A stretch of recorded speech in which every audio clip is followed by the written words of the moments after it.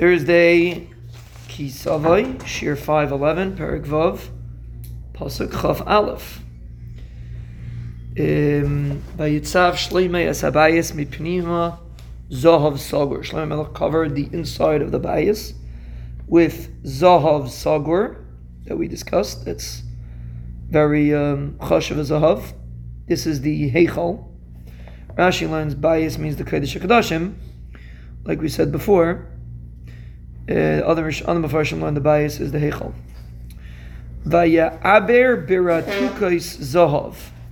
Vaya'aber biratukais Zahav. This is an interesting word.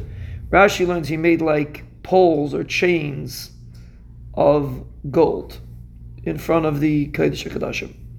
The Vilna Gaon learns that there were chains, since the roof of the Kodesh HaKodashim was lower than the Heichal, we didn't want people to see the top of the Kodesh HaKodashim, so they put golden chains to block the roof of the Kodesh HaKodashim. So that's how he learns these Ratukei Zahav. Lefnei HaDvir, that's before the Dvir, that's the Mechitza.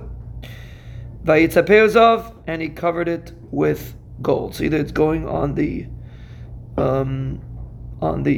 chains that he made, these kind of chains that he covered with gold. The Malbim learns that it means that this mechitza that was in front of the Kodesh HaKodashim was not covered with wood; it was stone. So if it was stone, he couldn't put gold on the stones. So he had these ratukos zahav on the stones, and then he put gold on top of them. So these ratukos were there for be able to put gold on the mechitza that was there. So that was discussing exactly what these ratukos were, but they were covered with gold. Ve'es kalabayis tzipa zahav ad toim kalabayis.